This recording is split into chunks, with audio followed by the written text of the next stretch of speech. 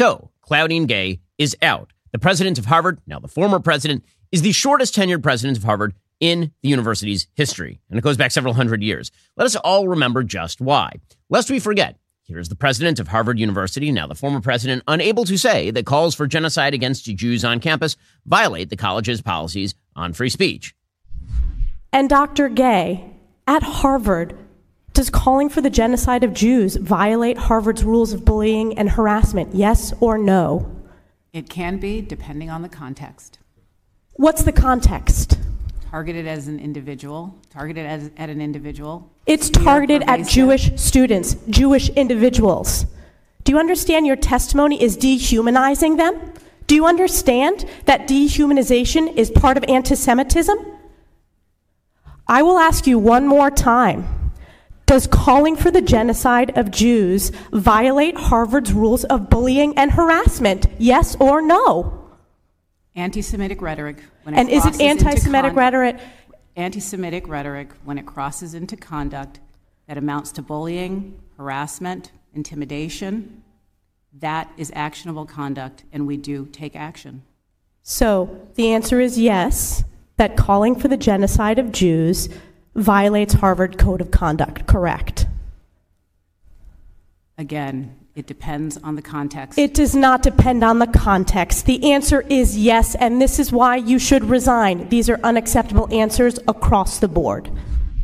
Gay made those statements after issuing a weak statement complaining about death and destruction unleashed on October 7th in Israel without any reference to Hamas. Harvard students testified about their feelings of unease on campus, unease underscored by actual attempted violence against some pro-Israel students, allegedly including by members of the Harvard Law Review. After that insane exchange with Stefanik, after all, Harvard isn't exactly a hotbed of free speech, being one of the most restrictive campuses in America on a wide variety of hot-button topics, Claudine Gay came under even more fire. The Washington Free Beacon did Pulitzer-level work in uncovering her academic charlatanism. By mid-December, the Free Beacon had uncovered dozens of allegations of her plagiarism. Then, on Monday night, the Free Beacon revealed even more examples of plagiarism, what Harvard euphemistically termed, quote, duplicative language without proper attribution. Again, duplicative language without proper attribution is called plagiarism. There's a word for it. But still, Harvard tried to keep her on. They had to. She, of course, was the poster child for their core philosophy, diversity, equity, and inclusion, or DEI, which suggests that all inequality of group outcome is due to some sort of discrimination in the system that can only be corrected for by forms of actual discrimination in practice. To allow that Claudine Gay should never have gotten the position she was in, that her academic record was scanty, that she had involved herself in no original groundbreaking work, heavy emphasis on the word original there, would have been to admit that she actually got the job because she was a black female. And so the leftist powers that be had to maintain that she actually deserved the job. The head of the NAACP said that those who wanted Gay to go were engaging in, quote, nothing more than theatrics, advancing a white supremacist agenda. Dozens of black Harvard faculty members wrote an open letter proclaiming, quote, any suggestion that her selection as president was the result of a process that elevated an unqualified person based on considerations of race and gender are specious and politically motivated. But, of course, that is why she had the job, her race and her gender. She was not qualified. She had the right intersectional qualities to maintain her job. She wasn't a black male with heterodox leanings like Roland Fryer, the economist who had debunked notions of disproportionate anti-black police shootings and then got ousted from Harvard over a bunch of specious allegations of sexual harassment. She wasn't a Jewish male like Larry Summers, former president, who was ousted after pointing out that the lack of women in STEM fields might have something to do with both skills distribution and desire to enter the STEM world by women. Claudine Gay was a far-left black woman, and her immunity was absolute until it wasn't. And it probably came not absolute because people started pulling their money.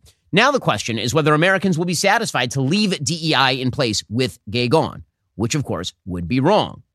In order to leave DEI in place, the left requires a narrative that Gay was actually a martyr because either she was a grifter who abused DEI, or she was a martyr, or DEI is itself a grift. The left can't call her a grifter because that might open the door on all the other grifters who are members of the DEI contingent. Predictably, those race grifters are therefore calling her a martyr today. So Mark Lamont Hill, who makes an entire living suggesting that virtually all inequality in American life is the result of inequity, he immediately tweeted, the next president of Harvard University must be a black woman. Why? Claudine Gay did such a spectacular job that we need someone who looks just like her? Like, why? Or, for example, Nicole Hannah-Jones, who's made an entire living off of being an absolutely unqualified hack historian, terrible at her job, hasn't written anything for the New York Times in a couple of years, I believe, keeps getting offered professorial positions despite her complete botchery of American history. She tweeted out, well, they got what they wanted from their well-executed plan. They, of course, presumably being the white superstructure of power in America. Or, for example, Cornel West, who was such a lackluster academic when he was at Harvard University that he was ousted for never having written anything. He literally had released a rap album and no papers, and so they got rid of him. I was there when this happened.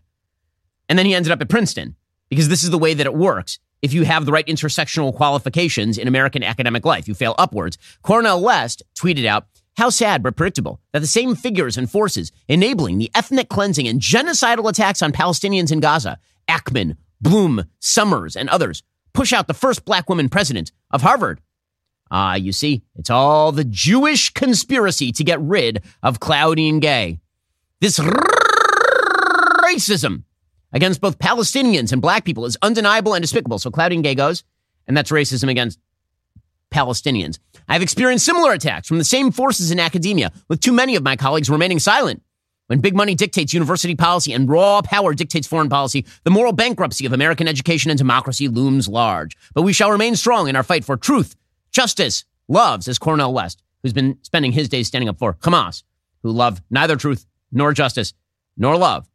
Or Rajahad Ali, a deeply terrible columnist who tweeted out, Chris Rufo and bad faith right-wing actors win again. Oh, you mean because Chris Rufo reported that she was a plagiarist? I'm sorry that journalisming happened to you. That's a sad one, that journalisming happened to you. Meanwhile, Ibram X. Kendi tweeted out repeatedly on the matter. He suggested, quote, when a racist mob attacks a black person, it finds a seemingly legitimate reason for the attack that allows for it to accrue popular support and credibility, which allows for the growing mob to deny they are attacking the person in this way because the person is black.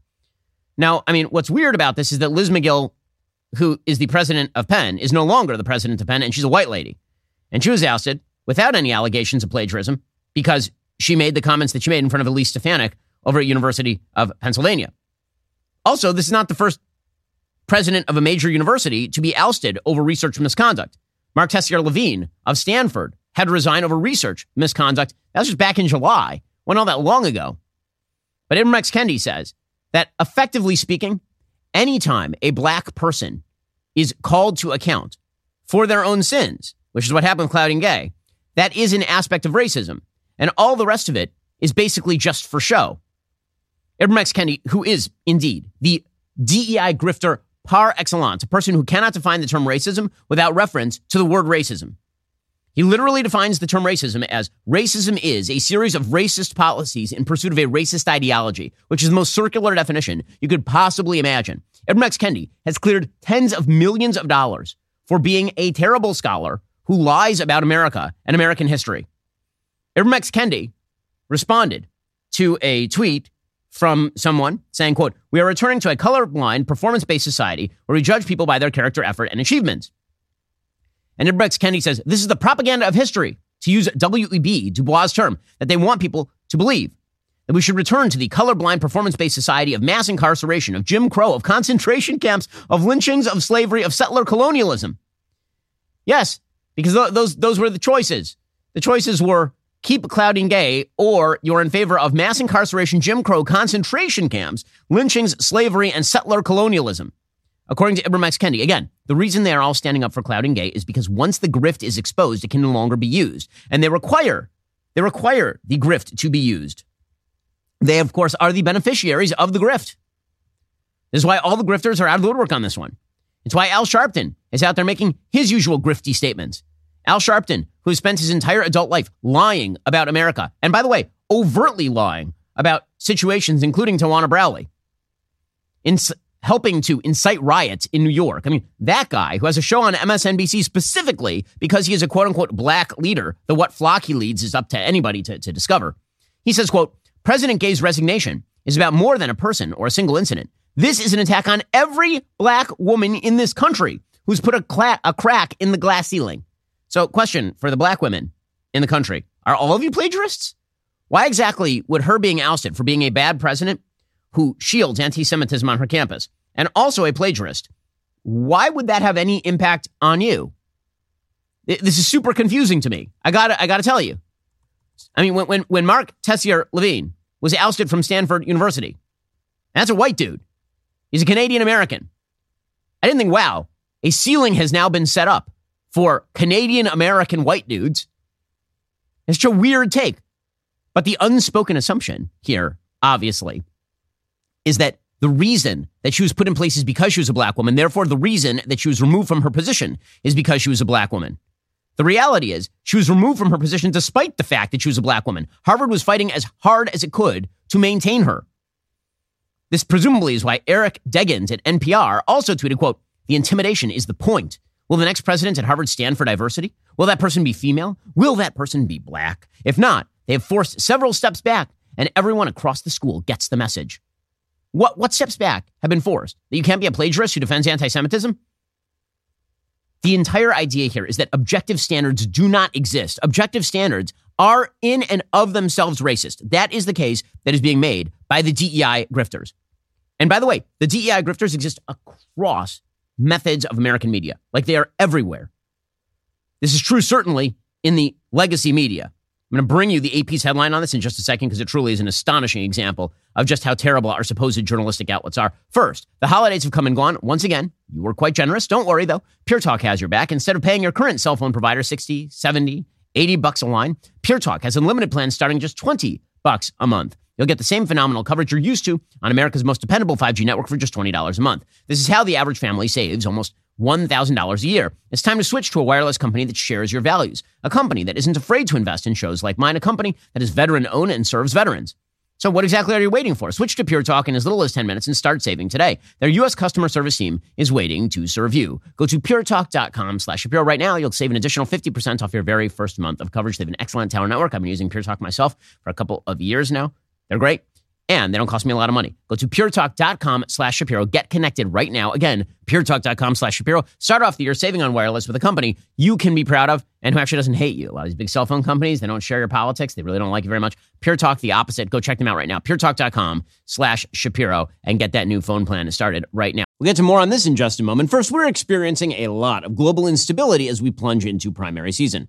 How are you protecting your family in the middle of all of this chaos? The fact is, there's one asset that has withstood famine, war, political, and economic upheaval dating back to ancient times. That, of course, is gold. It's not too late to diversify an old IRA or 401k into gold, and Birch Gold Group can help you with that. Birch Gold can help you create a well-thought-out and balanced investment strategy. They'll help you convert an existing IRA or 401k into an IRA in gold without paying a penny out of pocket. Diversify into gold today. Just text BEN to 989898 for a free info kit. With an A-plus rating with the Better Business Bureau, countless 5-star reviews, thousands of happy customers, I encourage you to check out Birch Gold today. Text BEN to 989898. Claim your free info kit. Protect your savings with gold the way that I did. Diversification is always a smart business strategy, particularly in really tenuous times. This is a tenuous time. You should check out my friends over at Birch Gold. Text BEN to 989898. Get in touch with them today. Ask all your questions. Text BEN to 989898 to get started with Birch Gold. We'll get to more on this in just 1 second. First, not only do blinds enhance the aesthetic appeal of your home, they also offer practical benefits. By effectively blocking out harmful UV rays, they help protect your furniture and flooring from fading, ensuring your interiors retain their beauty for years to come. Their insulating properties help regulate the temperature inside your home, keeping it comfortable year-round while potentially reducing your energy bills. With over 40,000 5-star reviews, Blinds.com is the #1 online retailer of custom window coverings. You can measure and install them yourself, or have Blinds.com send local professionals to take care of the installation for you. There's no showroom, no retail markets, no matter how many, or installation is just one low cost.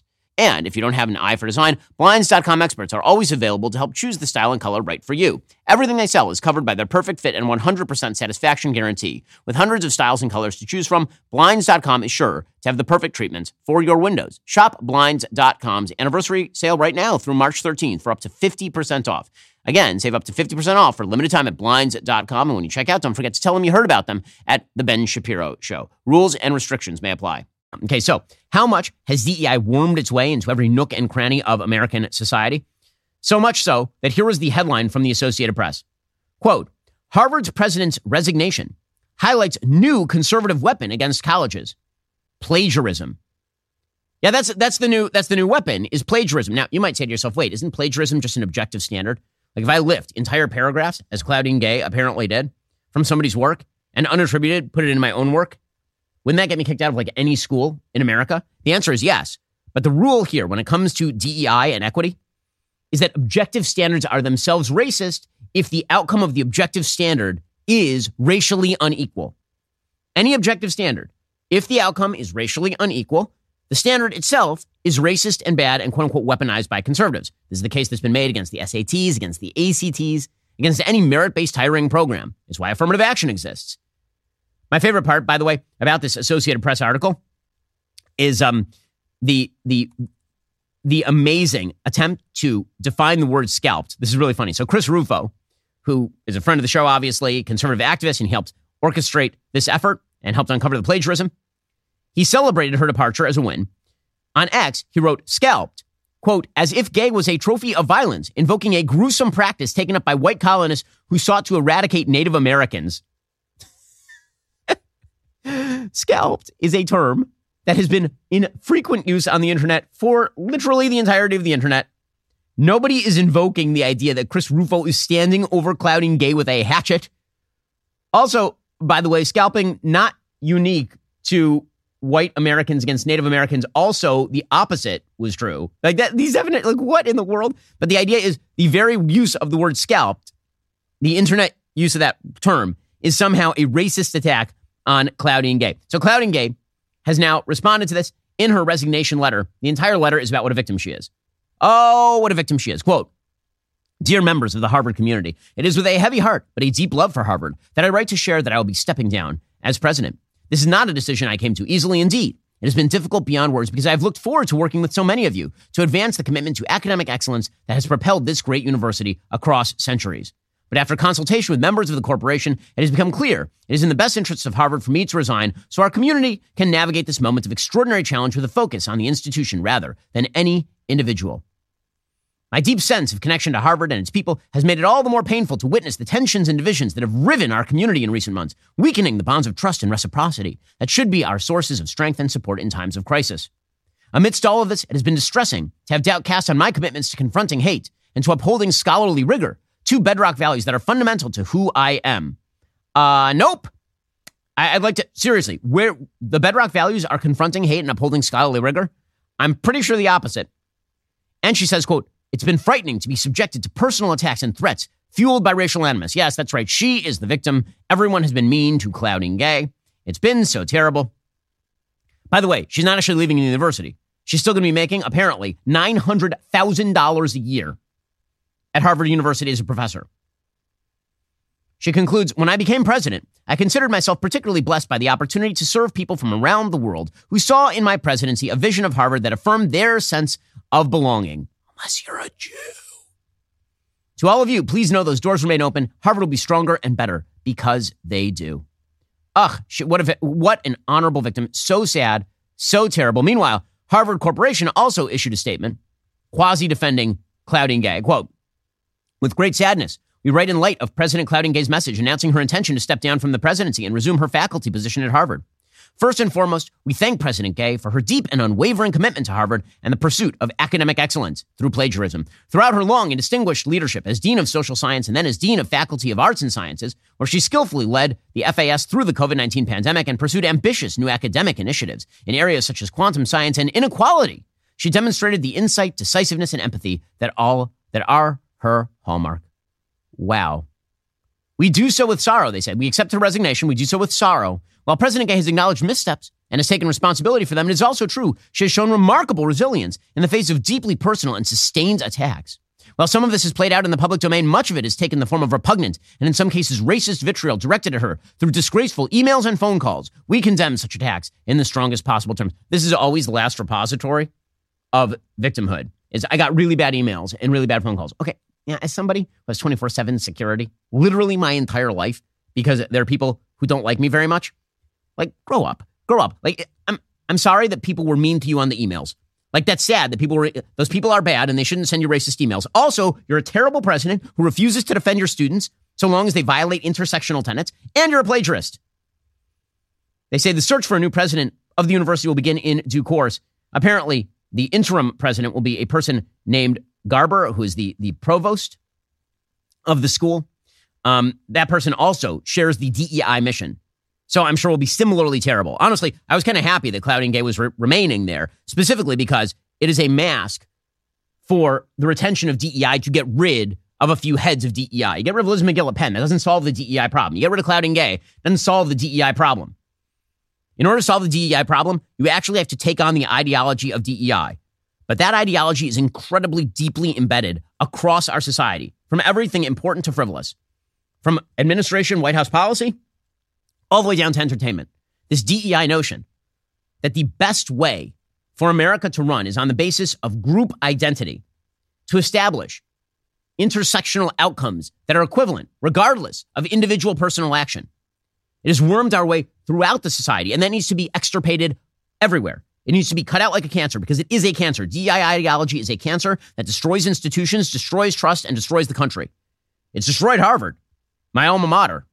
In a second, we'll see how it's having an impact on the Biden administration. Folks, what does everyone do when shopping online? Well, you jump to the reviews and you see what customers actually think. Well, Bull & Branch did the hard work for you. In a recent customer survey, 96% said Bull & Branch sheets get softer with every single wash. Bull & Branch sheets are made from the finest 100% organic cotton threads on planet Earth. Buttery to the touch, super breathable, Bull & Branch sheets are perfect for both cooler and warmer months. Their luxurious signature hem sheets were made without pesticides, formaldehyde, or other harsh chemicals. They really do get softer with every single wash. Best of all, Bull & Branch gives you a 30-night risk-free trial with free shipping, returns on all orders. You're not going to want to return them. We love our Bull & Branch product. In fact, when I'm on the road, I actually travel with their cable knit throw blanket. It is that good. Their product is just awesome. After a long day, nothing feels better than a restful night's sleep in the softest, most luxurious sheets. Sleep better at night with the softest sheets from Bull & Branch. Get 15% off your very first order when you use code BEN at bullandbranch.com. That's Bull & Branch, spelled BOLLAND, branch.com. Promo code BEN. Exclusions apply. See site for details, bullandbranch.com.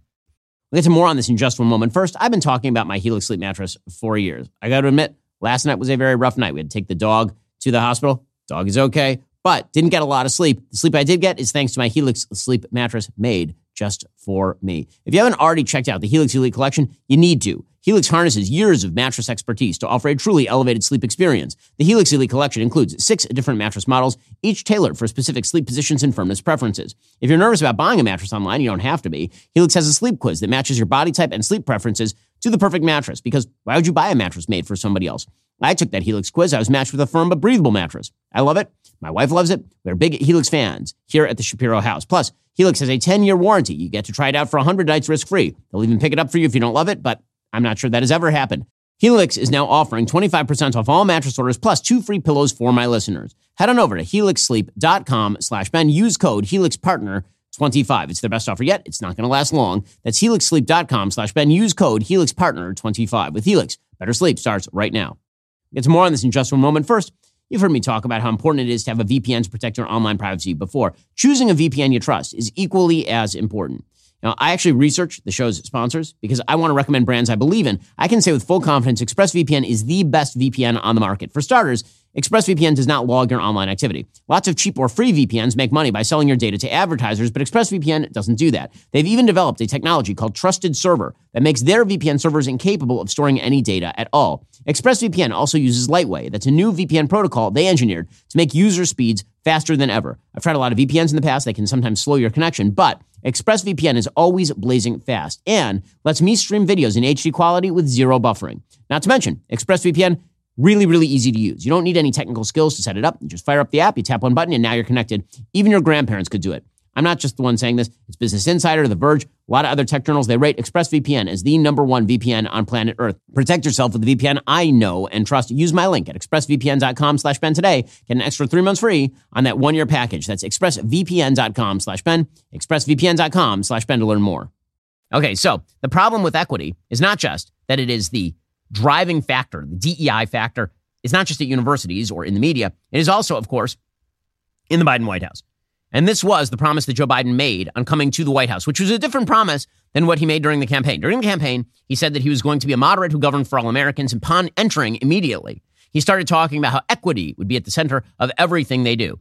Which again, equity and equality, not remotely the same thing. Equality is the idea that everyone ought to be treated equally, That is not the same thing as everyone ought to have an equal outcome, which is what equity is all about. Here's Karine Jean-Pierre, who herself is a DEI product. She's terrible at her job, but she was appointed for her diversity quotient.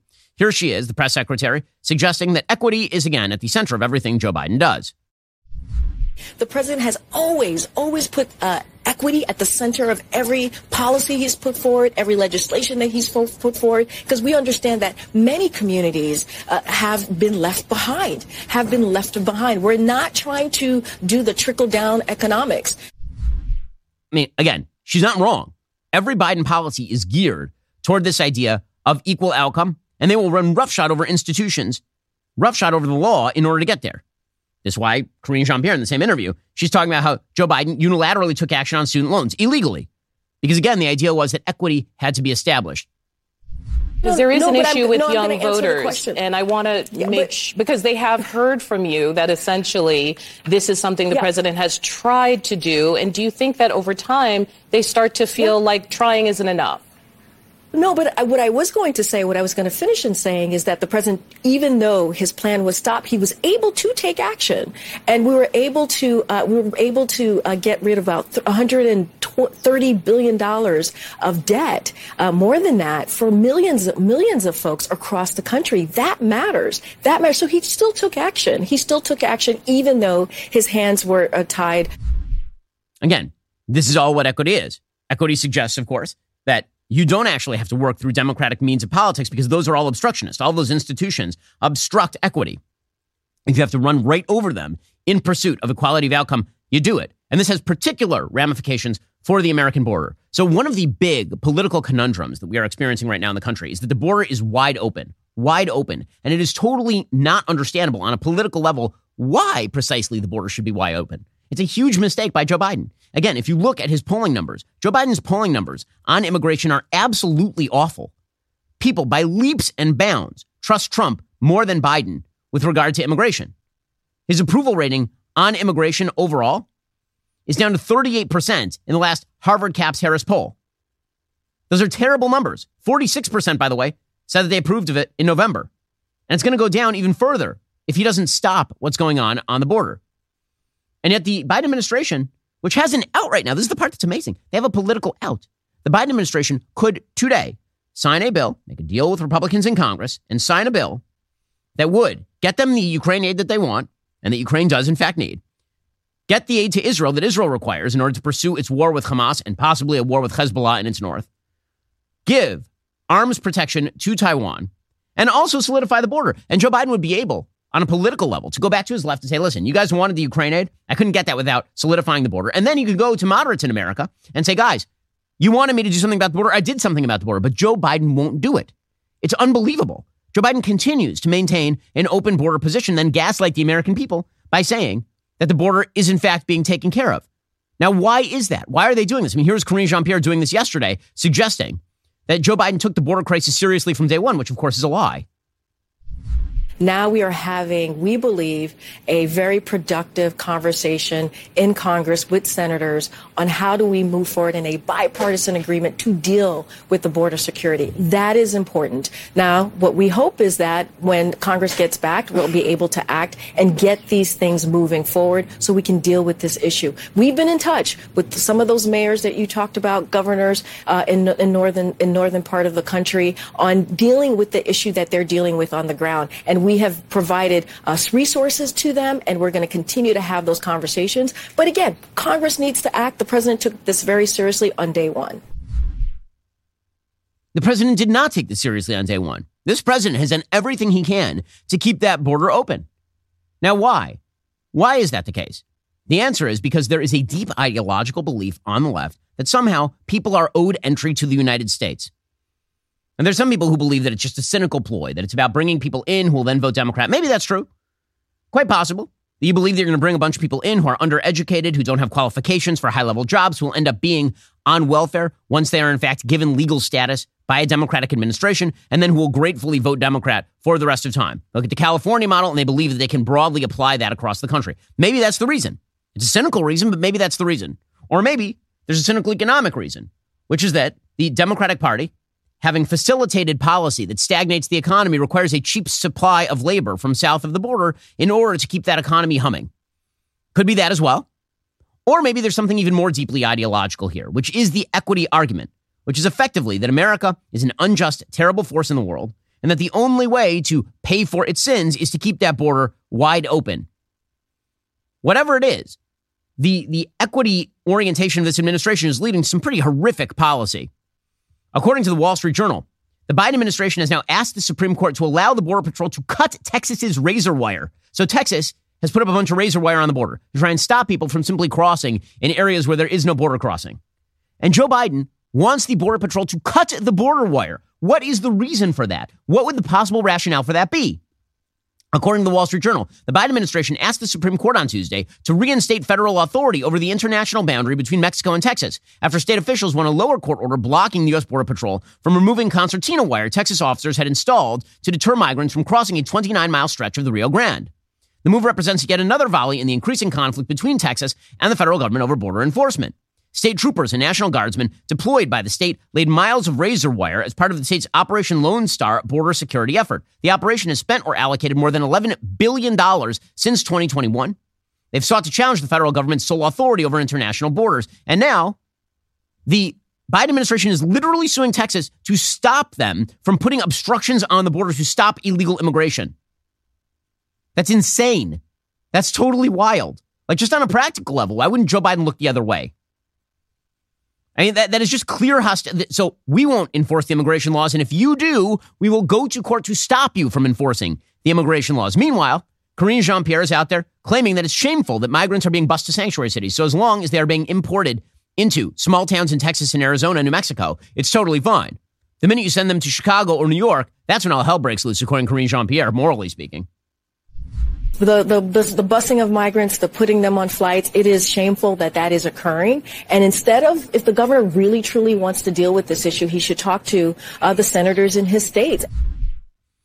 Unbelievable. Okay, so just to make clear, a lot of people say that Joe Biden hasn't really changed the border policy. That's not true. So the Migration Policy Institute has a good rundown on exactly what Joe Biden has changed in terms of policy since taking office. This is just in the first couple of years of his administration. According to them, from January 20th, 2021 to January 19th, 2023, the first couple of years of his administration, the Biden administration took 403 immigration-related actions, according to the Migration Policy Institute. That's opposed to 470 the entire presidency of Donald Trump.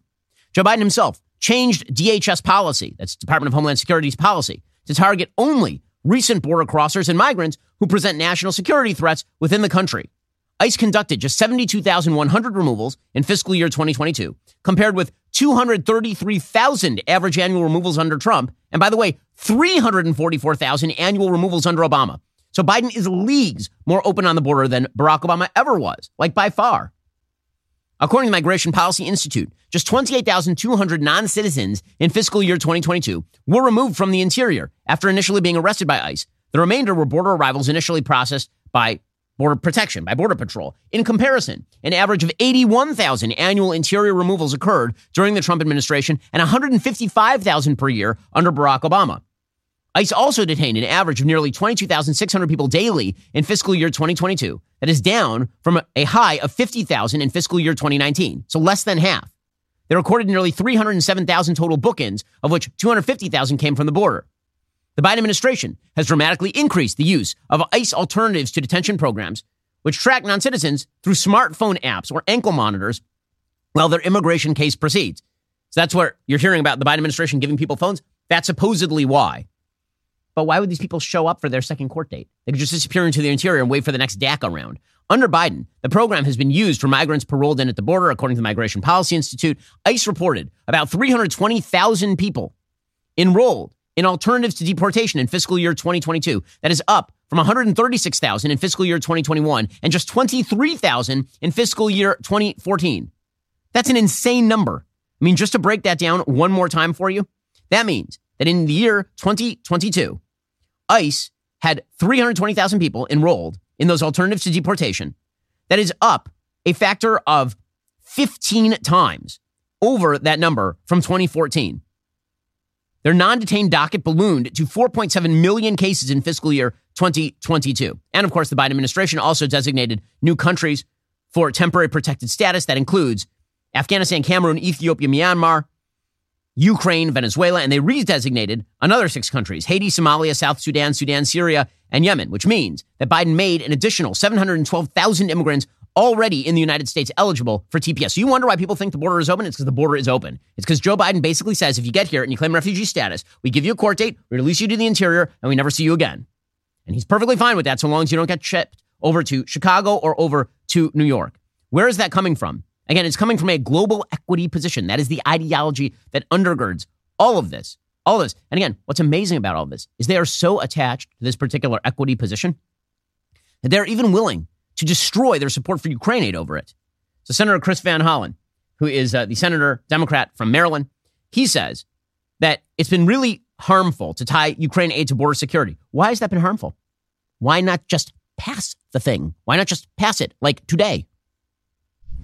The talks have been ongoing with respect to border security, something President Biden has pushed for a long time, as well as immigration reform issues. But linking these two issues, providing Ukrainians the help they need against Putin and the border security issues, I fear is going to mean that we don't get the Ukrainians the equipment they need when they need it. We need to deal with both the issues. But tying them together in this way, I think has been harmful. We are working to try to resolve it. No, you're not. If you did, you would just give border security. Everyone knows that they need it. By the way, again, Russia is attacking Ukraine right now. Ukraine needs the money. I believe that the United States should help provide the support for Ukraine necessary to repel a second wave Russian invasion. So where exactly is the conflict other than you are so connected to this ideology that you cannot let go of it, no matter what you do? You just refuse to let go of that equity ideology over at the Biden White House. And that's a disaster area for the country. Again, it is rooted in an intersectional view of politics that was built under the Obama administration, that basically America could be broken down between white oppressors, the white oppressive class that had built all the institutions of the country, and the marginalized people who would unite to overthrow that particular institution by electing people like Barack Obama. The Democratic Party has been enthralled to that dumb idea for quite a while, not recognizing it can't be replicated by anyone who's not named Barack Obama. Wasn't replicable by Hillary Clinton, really is not replicable by Joe Biden. It's one of the reasons why Joe Biden has a serious problem going into 2024. The Obama coalition is not going to show up for Joe Biden the way they showed up for Barack Obama. In 1 second, we're going to get to equity in entertainment content because they continue at Disney to just destroy IP in the name of equity. First, let's talk about your favorite childhood memories. You know, you think you remember a lot of stuff from your childhood, but the truth is you forget a lot of it. A lot of it is on tape out in your garage right now, but it's on VHS tape. Do you have a VCR? The answer, of course, is no. Do you have film reels? Well, do you have like a projector in your house? You don't. What you need to do is digitize and keep that stuff forever. This is where Legacy Box comes in. Phenomenal service. I've used it for my own parents. I've used it for my family. I've used it for my in-laws. Simply send Legacy Box filled with camcorder tapes, film reels, and pictures. You get back digital copies that can be easily enjoyed, shared, and organized.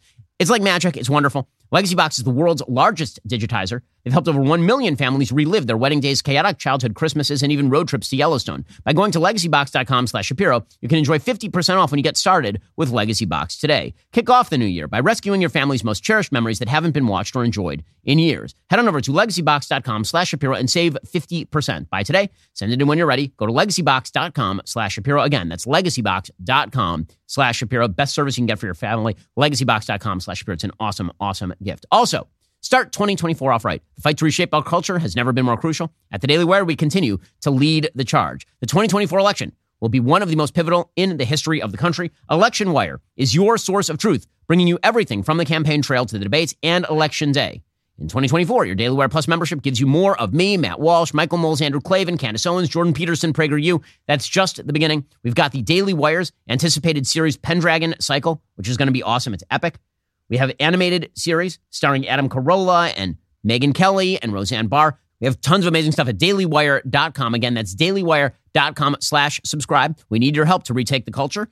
Go help us out at dailywire.com/subscribe today. Meanwhile, the equity regime, it's not just, of course, in the White House. It's not just at our academic institutions. It is also deeply, deeply embedded. It is, in fact, the motivating factor behind so much of the entertainment world. So, a couple months ago, South Park did an episode in which they talked about the complete destruction of the Star Wars universe at the hands of Kathleen Kennedy, who's just been awful. I'm a huge Star Wars fan, like the original series and even the prequel series, which has grown on me over time, especially in comparison to the garbage that has been churned out by Disney. Now, Disney's done a couple of things that are right. Like the stuff that Dave Filoni is doing over there, that's good stuff. Star Wars Clone Wars and Star Wars Rebels is stuff my kids typically like. You know, they made a couple of decent. Rogue One is good. But Kathleen Kennedy overall has just destroyed the series. So South Park was making fun of Kathleen Kennedy for effectively having turned Star Wars into a woke universe of nonsense. They had Cartman having a dream in which he replaces Kathleen Kennedy. And here is the take. Is there a problem, people? No problem at all, Mrs. Kennedy. We were just discussing ideas of what to do with the new Prince Eric movie. Put a chick in it, make her gay! Yes, Miss Kennedy, some of the execs are just expressing that maybe... Well, that maybe we should go a different route than we did with Indiana Jones. Indiana Jones, put a chick in it and make her name it gay! Well, that in fact is Kathleen Kennedy's strategy, apparently. So Star Wars, again, one of the great IPs in all of human history. I mean, it's a tremendous piece of IP. It's like tens of billions of dollars worth of IP. And they've now decided to turn over the universe to a person named Sharmeen Obaid-Chinoy. So who exactly is this person? Well, she's mostly famous for having made a couple of nonfiction documentaries that won Oscars about feminism and anti-feminism in Pakistan. Which, that's fine, but what does that have to do with Star Wars? What makes you think that you can transition from making a terrific documentary about, say, honor killings in Pakistan to now you're in charge of the Star Wars universe? Like, where is that? How does that happen? Well, she then was a director, one of the directors, on Miss Marvel, the 2022 series from Disney Plus that literally no one watched and that no one wanted to watch and that no one cared about because it looked not good. And they've decided to put her in charge of the next Star Wars movie, which will focus in on Rey. You remember Rey, or maybe you don't. She is the star of the last Star Wars trilogy, in which they killed off all the characters you love in favor of characters that no one gave any hoots about whatsoever. No one has said the name Poe Dameron in years because no one cares. No one cares about Finn, and barely anyone cares about Rey. So they got rid of all your old favorites. They killed off Han uselessly and stupidly, and then they killed off Luke uselessly and stupidly, and then they killed off Leia absolutely uselessly and stupidly, and then they added beloved characters like Rose, an awful character who annoyed everyone, so much so that they literally wrote her out of the third movie, The Rise of Skywalker. The failure of Kathleen Kennedy's trilogy has been so dramatic that there's been like a whole new revisionist history set up where Last Jedi is a good movie when everyone knows that Last Jedi is absolute trash from Rian Johnson. Everyone knows that. Just an absolute scrap heap of garbage is the last trilogy under Kathleen Kennedy. So instead of shifting focus, and again, why don't you just hand the next movie to Dave Filoni? Dave Filoni actually likes the series. Dave Filoni actually, likes the characters. Dave Filoni actually understands what he is doing in the Star Wars universe and what the universe is all about. Instead, Kathleen Kennedy has hired this person who also happens to be not just a documentary filmmaker about the oppression of women in Pakistan. Also, she was the first artist to co-chair the World Economic Forum in 2017. Well, I mean, those seem like great qualifications for a piece of high-octane adventure fantasy sci-fi entertainment. Well, so they asked her about the new movie that's starring Rey, apparently 15 years after the end of Rise of Skywalker. And here's what she had to say. So the first woman and the first person of color to direct a Star Wars film. It's set to be released in 2026. You can say that the force is strong with this one. Here's Sharmeen Obaid-Chinoy. I'm very thrilled about the project because I think what we are about to create is something very special.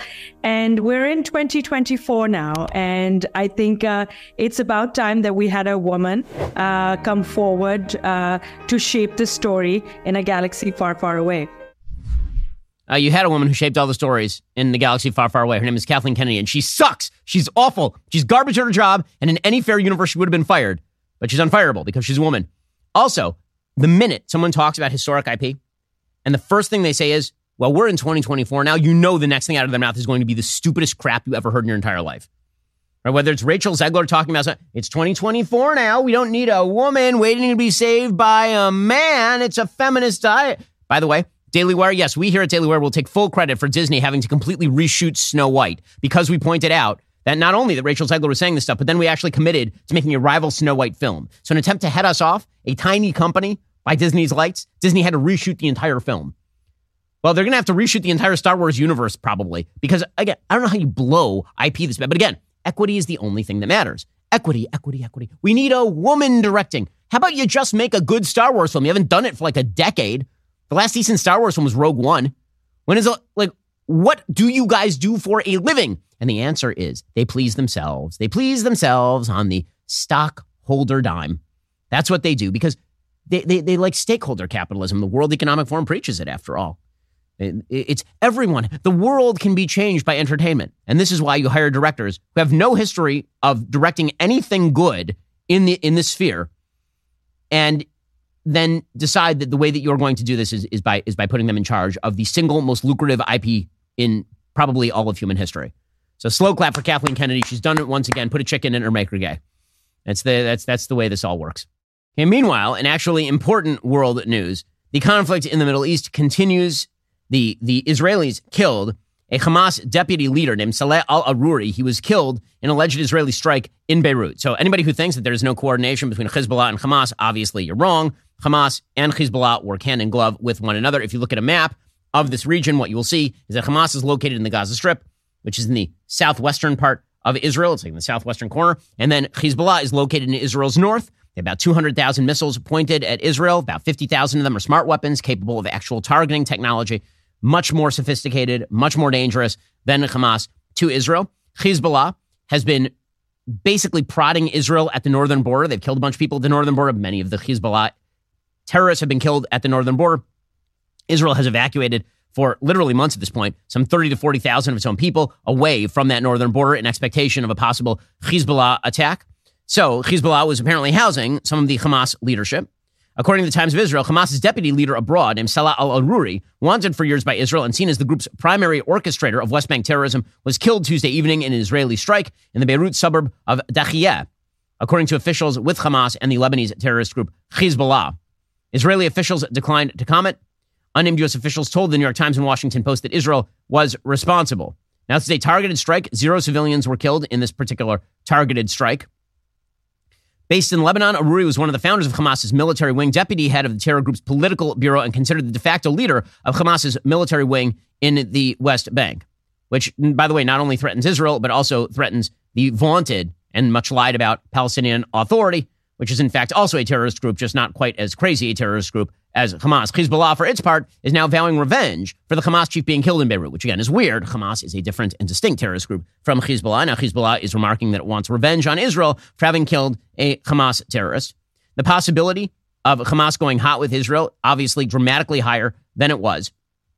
And meanwhile, the West is saying to Israel, you got to avoid the escalation, particularly in Lebanon. Okay, well, here is a good way of doing that. What if the West just said to the Lebanese government, which is in fact distinct from, but heavily influenced by Hezbollah, move Hezbollah off the border. End of story. Move them off the border. They're in violation of UN resolution, by the way. For those of you who pretend to care about the United Nations, there is a UN resolution that prevents Hezbollah from militarizing the northern border of Israel. They've militarized the border. So they're in violation of international law, if that's a thing that you care about or pretend to care about. And yet the international community is like, well, Israel really should use restraint with this terrorist group that is threatening to eviscerate not only thousands of, probably tens of thousands of Israelis on day one. French President Emmanuel Macron has called on Israel to avoid escalation, particularly in Lebanon, following that strike. Macron said, and he was speaking, by the way, not to Benjamin Netanyahu, the prime minister, but to war cabinet member Benny Gantz, who's sort of the prime minister in waiting. He said it's essential to avoid any escalatory attitude, particularly in Lebanon. Oh, an escalatory attitude. Maybe someone should say that to Hezbollah at some point. That might be worthwhile. Meanwhile, morons like Bernie Sanders continue to call for an end to aid packages to Israel, even as Israel is engaged in an existential fight against Hamas terrorists who murdered 1,200 people and took another 240 captive. There's still dozens of hostages being held in Gaza. Hamas could end this war literally on a moment's notice. All they have to do is surrender, and probably they'd be allowed to go into exile. Surrender, go into exile, and give up the hostages. War is over literally tomorrow. They won't do that. Instead, they're hijacking humanitarian aid. So Bernie Sanders' supposed supposed pro-Israel friend on the left, who seriously is not. He says, let me be clear. No more U.S. funding for Netanyahu's illegal, immoral, brutal, and grossly disproportionate war against the Palestinian people. Again, he's using the word disproportionate incorrectly here. Proportion has nothing to do with the number of people killed on your side versus the number of people killed on the other side. The proportion is whether you are killing the minimal number of people necessary to achieve your military objective. And the answer for Israel is yes, because Hamas has embedded 30 to 40,000 terrorists in the middle of civilian populations and continue to fire rockets on Israel even now, months later. Also, I love that he says that it's Netanyahu's war.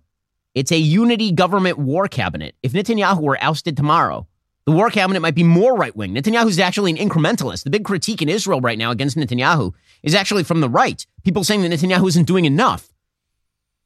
Yoav Gallant, who's the defense minister in Israel, wanted Netanyahu to swivel up north and hit Hezbollah first, and Netanyahu turned him down. Netanyahu is actually the moderate force in the war cabinet by many of the reports.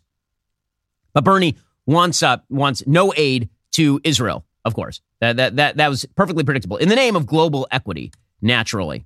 So, the usual from Bernie Sanders and company. Meanwhile, it is amazing how times change. Over in Israel, it's worth noting that the Supreme Court of Israel, which is, in fact, a tyrannical body, they literally appoint their own successors, the Supreme Court over in Israel, and there are no limits as to what they declare their own discretion to be. They struck down a law that was passed by the Knesset, the Israeli parliament.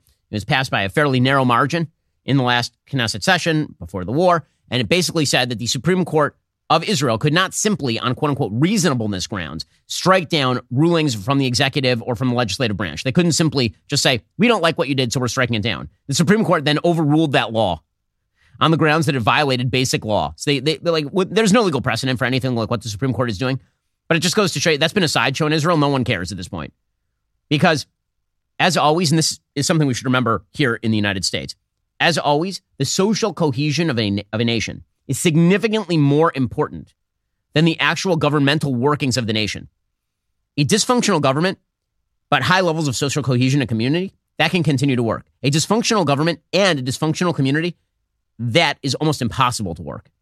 And that's what the United States is facing increasingly right now, which is why it's important to mention that the United States has just crossed $32 trillion in national debt, which is an insane amount of money that has now been spent. According to Fox Business, the national debt hit $34 trillion. Of course, 4 decades ago, the national debt was about $907 billion. So we have blown out the spending. That has all been a Band-Aid, an attempt to manufacture social cohesion through the power of government. It has been a failure on every score. It has not made America better off. It has not increased social cohesion. It has exacerbated divisions rather than papering them over. And by the way, that doesn't include unfunded liabilities. You include the unfunded liabilities of Social Security, Medicare, Medicaid, and all the rest, you're talking about probably $100 trillion of national debt here in the United States, all of which is a bill that will eventually come due. Alrighty, coming up, we'll get into more on the 2024 election, and Bob Menendez, senator from New Jersey, hit with another corruption charge. If you're not a member, become a member. Use code Shapiro at checkout for 2 months free on all annual plans. Click that link in the description and join us.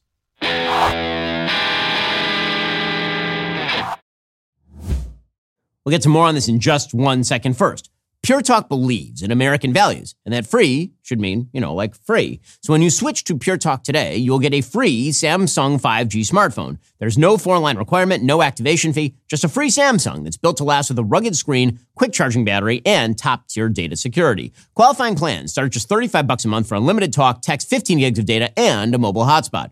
Pure Talk gives you phenomenal coverage on America's most dependable 5G network. It's the same coverage you know and love, but for half the price of the other guys. The average family saves almost $1,000 a year. So I challenge you to choose a company that actually doesn't hate your guts and shares your values. Let Pure Talk's expert U.S. customer service team help you make the switch today. Go to puretalk.com/Shapiro to claim your eligibility for your free brand new Samsung 5G smartphone and start saving on wireless today. Again, go to puretalk.com/Shapiro to switch to my cell phone company. I've been using them for years. They're fantastic. You'll love them as well. Go to puretalk.com/Shapiro and claim your eligibility on that free brand new Samsung 5G smartphone. Start saving.